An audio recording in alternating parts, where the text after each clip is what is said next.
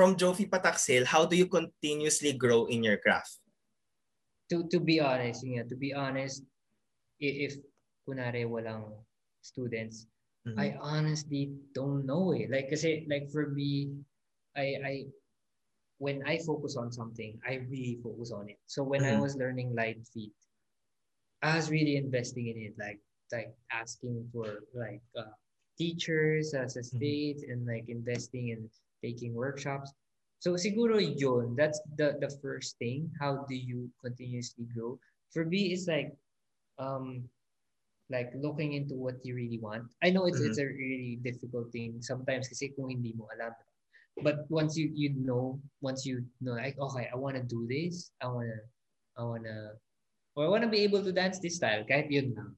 Like for me that will start it and you invest in it. When you invest kasi like for example you shell out money, it gives you the parang whatever I'm gonna learn here is gonna be worth it.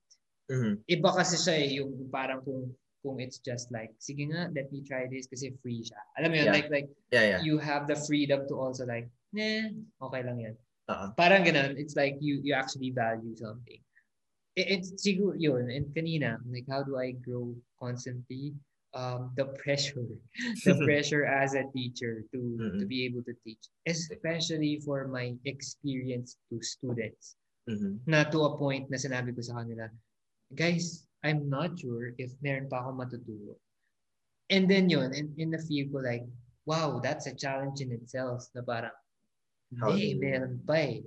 Meron pa eh. Kasi like, they still want to learn from me. Ibig sabihin, there probably is something in me that I can still teach.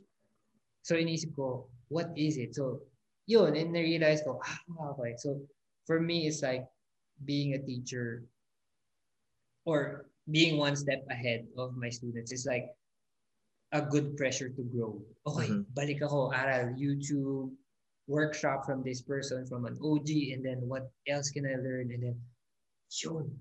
Then I apply to myself.